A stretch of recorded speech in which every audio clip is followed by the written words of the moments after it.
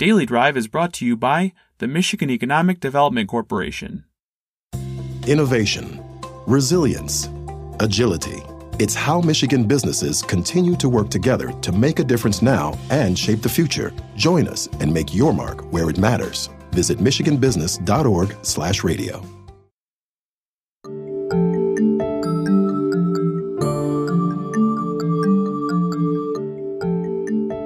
Hi, everyone. I'm Steve Smith with Automotive News, and this is Daily Drive Rewind, a look back at some of our over 350 Daily Drive interviews with leaders from across the industry. Today, we revisit my conversation with Mark Thomas, Vice President of Marketing and Alliances at RideCell, a third-party mobility platform. The company is working with OEMs, dealers, and fleet providers to help them create profitable shared mobility models. We discuss the state of shared mobility, what companies thinking about shared mobility should consider, and much more. Here's my conversation with RideCell's Mark Thomas. Hi, Mark. Thanks for joining me on Daily Drive. How are you? I'm doing great. Thanks, Steve. How about yourself? Doing fantastic. Thank you very much. So let's hop right in. State of the business. What is the state of shared mobility today as a result of COVID? Are you seeing any shifts in usage patterns, behaviors among consumers? Yeah, what's interesting is there really are two kinds of shared mobility. There's the kind where you're in the vehicle at the same time as another person, ride sharing. And then there's the kind where the vehicle is shared between people, but not at the same time. What we're seeing is that people are much more reluctant to get in and share a vehicle with somebody else at the same time, in the same way that they're really getting more reluctant to take public transit. But while ride sharing has seen a drop in demand, car sharing has really taken off. And in fact, most of our customers, in fact, all of our customers now are at a higher level of usage than they were pre-COVID. It's really been a pretty dramatic change. So RideCell, you among your clients include OEMs, dealers, fleets. How are you helping your clients during the pandemic, and what are you seeing and hearing from them relative to what their greatest needs are and maybe their greatest challenges? Certainly, there's been a new category of customer that's arisen, and that's the customer that wants access to a vehicle because they are concerned about taking public transit. They're concerned about classic ride sharing, yet they don't necessarily want to take a vehicle for a classic, 3 to 5 year lease or vehicle purchase, which has a commitment, really implied in years. So there's a rise in new customers that are coming that are interested in short-term vehicle leases or short-term vehicle rentals. And so we're seeing now that OEMs are coming to us and saying, hey, how do we get the simplicity that you have with car sharing, which is essentially, download an app and customers can take a vehicle and they don't have to worry about insurance or maintenance or even, tow packages and things like that. How can we create less friction to get customers into vehicles for a much shorter period of time? And so that's why we've really taken what we've done for shared mobility and now just applied it to non-sharing scenarios where we're finding that this new class of customer who really wants to be able to access vehicles is something that they can now get into a vehicle and keep it, whether you call it a short-term lease or a long-term rental or even app-based. And then the other piece is that customers are expecting to have no contact services. And, the classic sales process usually involves quite a bit of digital research by the customer, figuring out what it is they want.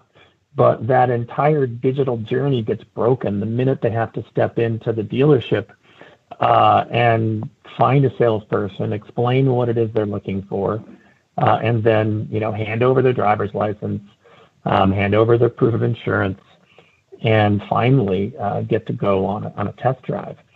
If you can, people now need these no-contact services, and so what we've done is we've applied the same technology that we're using for car sharing, and now are able to let OEMs and dealerships set up test drives so that people take the dealer's app, they download it, they provision themselves by taking a picture of their driver's license, they enter the credit card information, and then can schedule an appointment to take the car out. And whether they only want to do it for 20 minutes, maybe that's what the dealership will offer for free, whether they could get a much better test drive, take it out for 2 hours, charge a bit of extra money, which could then get applied if they decide to purchase that vehicle. And when the customer gets to the test drive car, they don't need to see anybody. They just unlock the vehicle using the app on their phone and get in and take it for a drive. So it's much more like the no contact service model that we're seeing customers really start to demand from delivery services and pretty much everything else that we have here in life. And it's this short-term customer is something that our car sharing customers have really seen and observed. What we found is that their fleets are being driven more and their customers are keeping their cars for longer. And so what's happened is that these car sharing services, which you normally think of when we talk about how in say Madrid, the Zity car sharing service from Renault, those cars were getting used up to 10 times per day. And that was really the metric for success is what's the utilization rate? How many times can that car get used? They have since realized that customers want to hang on to these vehicles for longer now.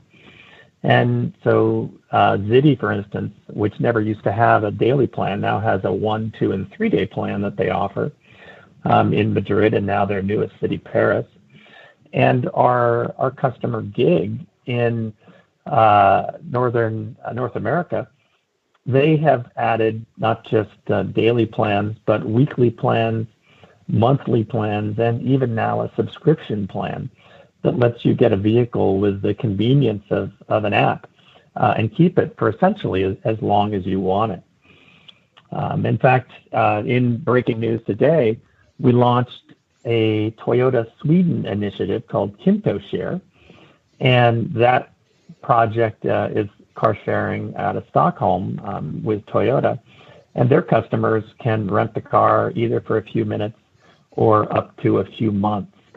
So even the newest car sharing offerings are now coming out with month-long options for their customers.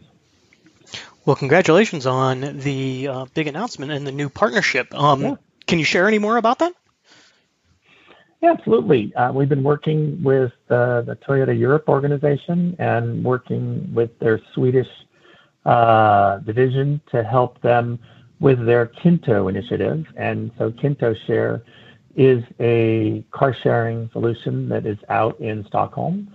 And they are using a mechanism that allows customers to reserve the vehicles, pick them up, and keep them for as long as they need to.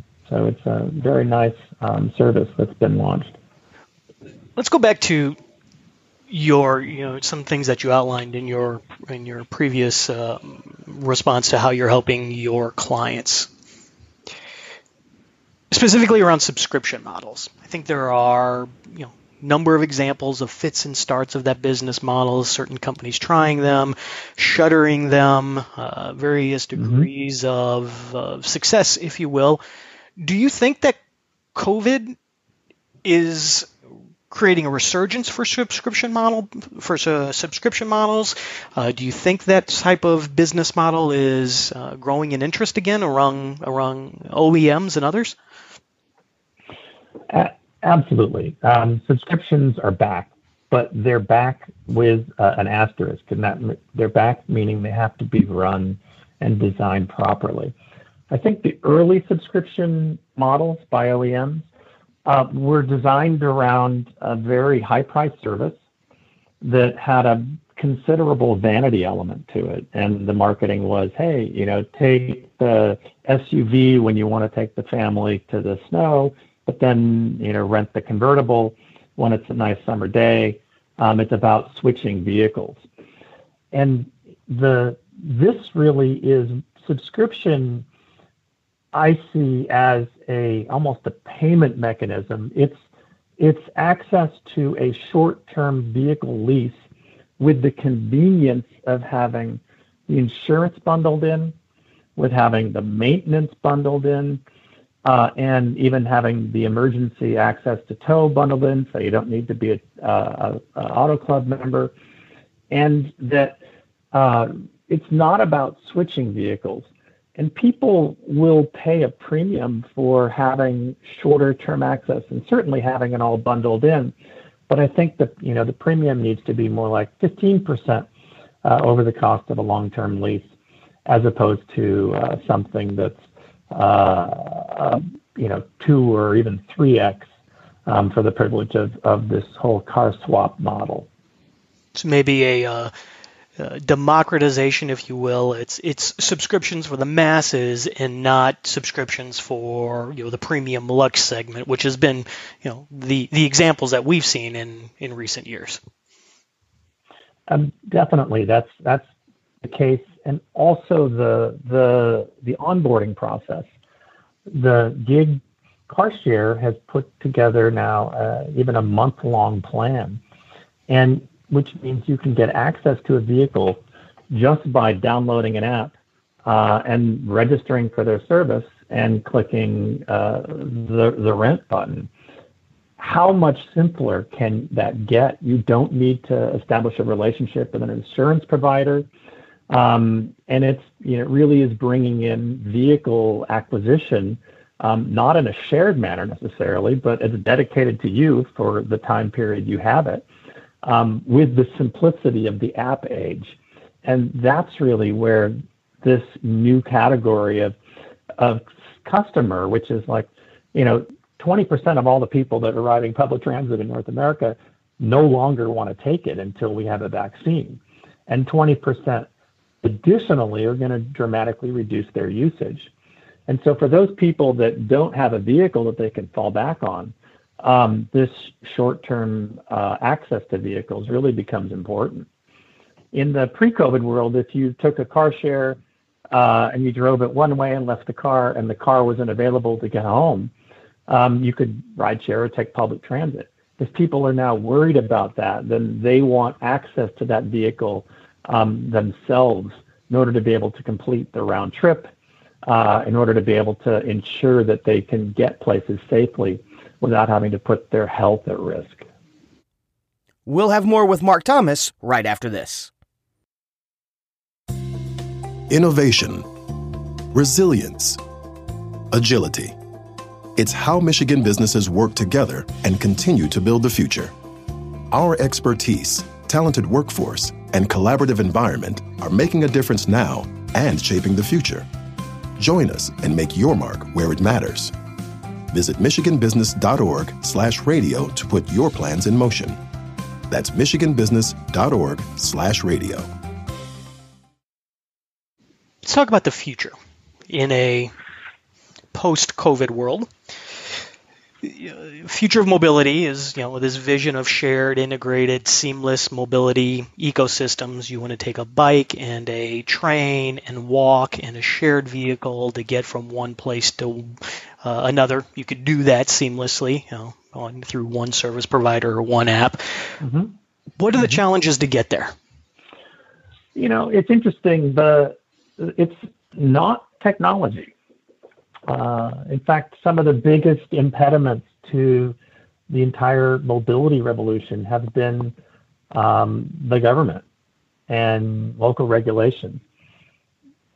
Driving a vehicle and parking a vehicle seems to be the birthright of people who live in cities. And it has been very unpopular whenever cities decide to close a lane to put in a bike lane or a mobility lane, when they take away street parking in order to put in a car share dedicated spot, or even more white curb lanes so that the people getting in and out of ride-sharing vehicles aren't holding up traffic. Lots and lots of people object to that. And so even my hometown of San Francisco, it's still not allowed to have a free-floating car-sharing service here in the city because a lot of the local residents don't like cars floating in front of their house and parking. What's interesting is that the pandemic has really brought to light the need to make more streets available for outdoor activities, for walking, for kids.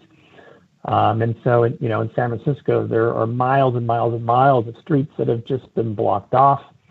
And I think that potentially the attitudes toward parking entitlements may have finally hit a tipping point where people realize that, hey, it really can improve the quality of our life if we close these streets down and make them available to cyclists, make wide lanes so that you can have an intermingled group of e-bikes, bicycles, and scooters that are all sharing a nicely paved road, as opposed to being, the scooters jumping onto the sidewalks, the e-bikes having to merge into traffic. And so creating a better environment, one that's really supported by the local government regulations and encouraging people to get out of their cars, is definitely now something that has become more fashionable. And I'm optimistic that the cities and maybe even some state regulations will allow companies to more easily get in this business. So let's close with final question around mobility business models and profitability. Can mobility business models be profitable? What's the path to get there? And what would you offer advice, or any advice you would offer to our listeners who might be exploring mobility-driven business models? Certainly, Steve. I think in the early days of mobility, the belief was all you needed was an app, a vehicle, and a way to remotely lock and unlock it. And that's about as sophisticated a solution you needed. And then you just needed customers after customers. And what these companies found was you have to build in from the beginning profitability, because if you just start by trying to grow a business without understanding all of the cost drivers and all the revenue drivers, you'll really end up with essentially a money-losing situation. And I think it's given a number of the industry a bit of a bad rap in terms of, hey, this is not a business where you can achieve a profitable business. But we call it high-yield mobility, and that's when you are able to build a business that has both a delightful customer experience, focus on efficient operations, and then the ability to really increase the utilization. And so to get utilization higher, it's not just about putting the fleet out for one single business model. Because if you do that, that business model has latent demand. So if you have a free-floating car-sharing service, for instance, and that's the only thing you use your vehicles for, that has a natural demand of the middle of the day. Scheduled rentals and long-term rentals have a different demand curve. So if you can take your one fleet and have some vehicles put in stations that they can reserve, others that float around, and that mix is dynamically updated, what you can do is you can time the peak of each of those demand curves and get from a business that essentially barely breaks even to one that really has a high upside, because the vehicles are being put in to multiple different kinds of uses. And then the other piece is building in operations controls, so that when you have a decision that I think this car is parked in a street cleaning spot, in, let's say, 3 hours, it's subject to a fine for parking during a street cleaning zone. You can either spend $20 to have that car moved, which is a cost, but it's certainly better than paying the fine. Or you can have the system be smart enough to know, okay, within 3 hours of street cleaning, make this vehicle 20% off. And I guarantee that when you make a vehicle on sale like that, people will go out of their way. They'll walk 10, 12 blocks to get that particular car because they view it as, hey, I'm saving money. It's definitely a price-sensitive segment. And so suddenly you've gone from having to pay $20 to move that vehicle to incentivizing somebody else to come in, and you're making, $12 on the rental.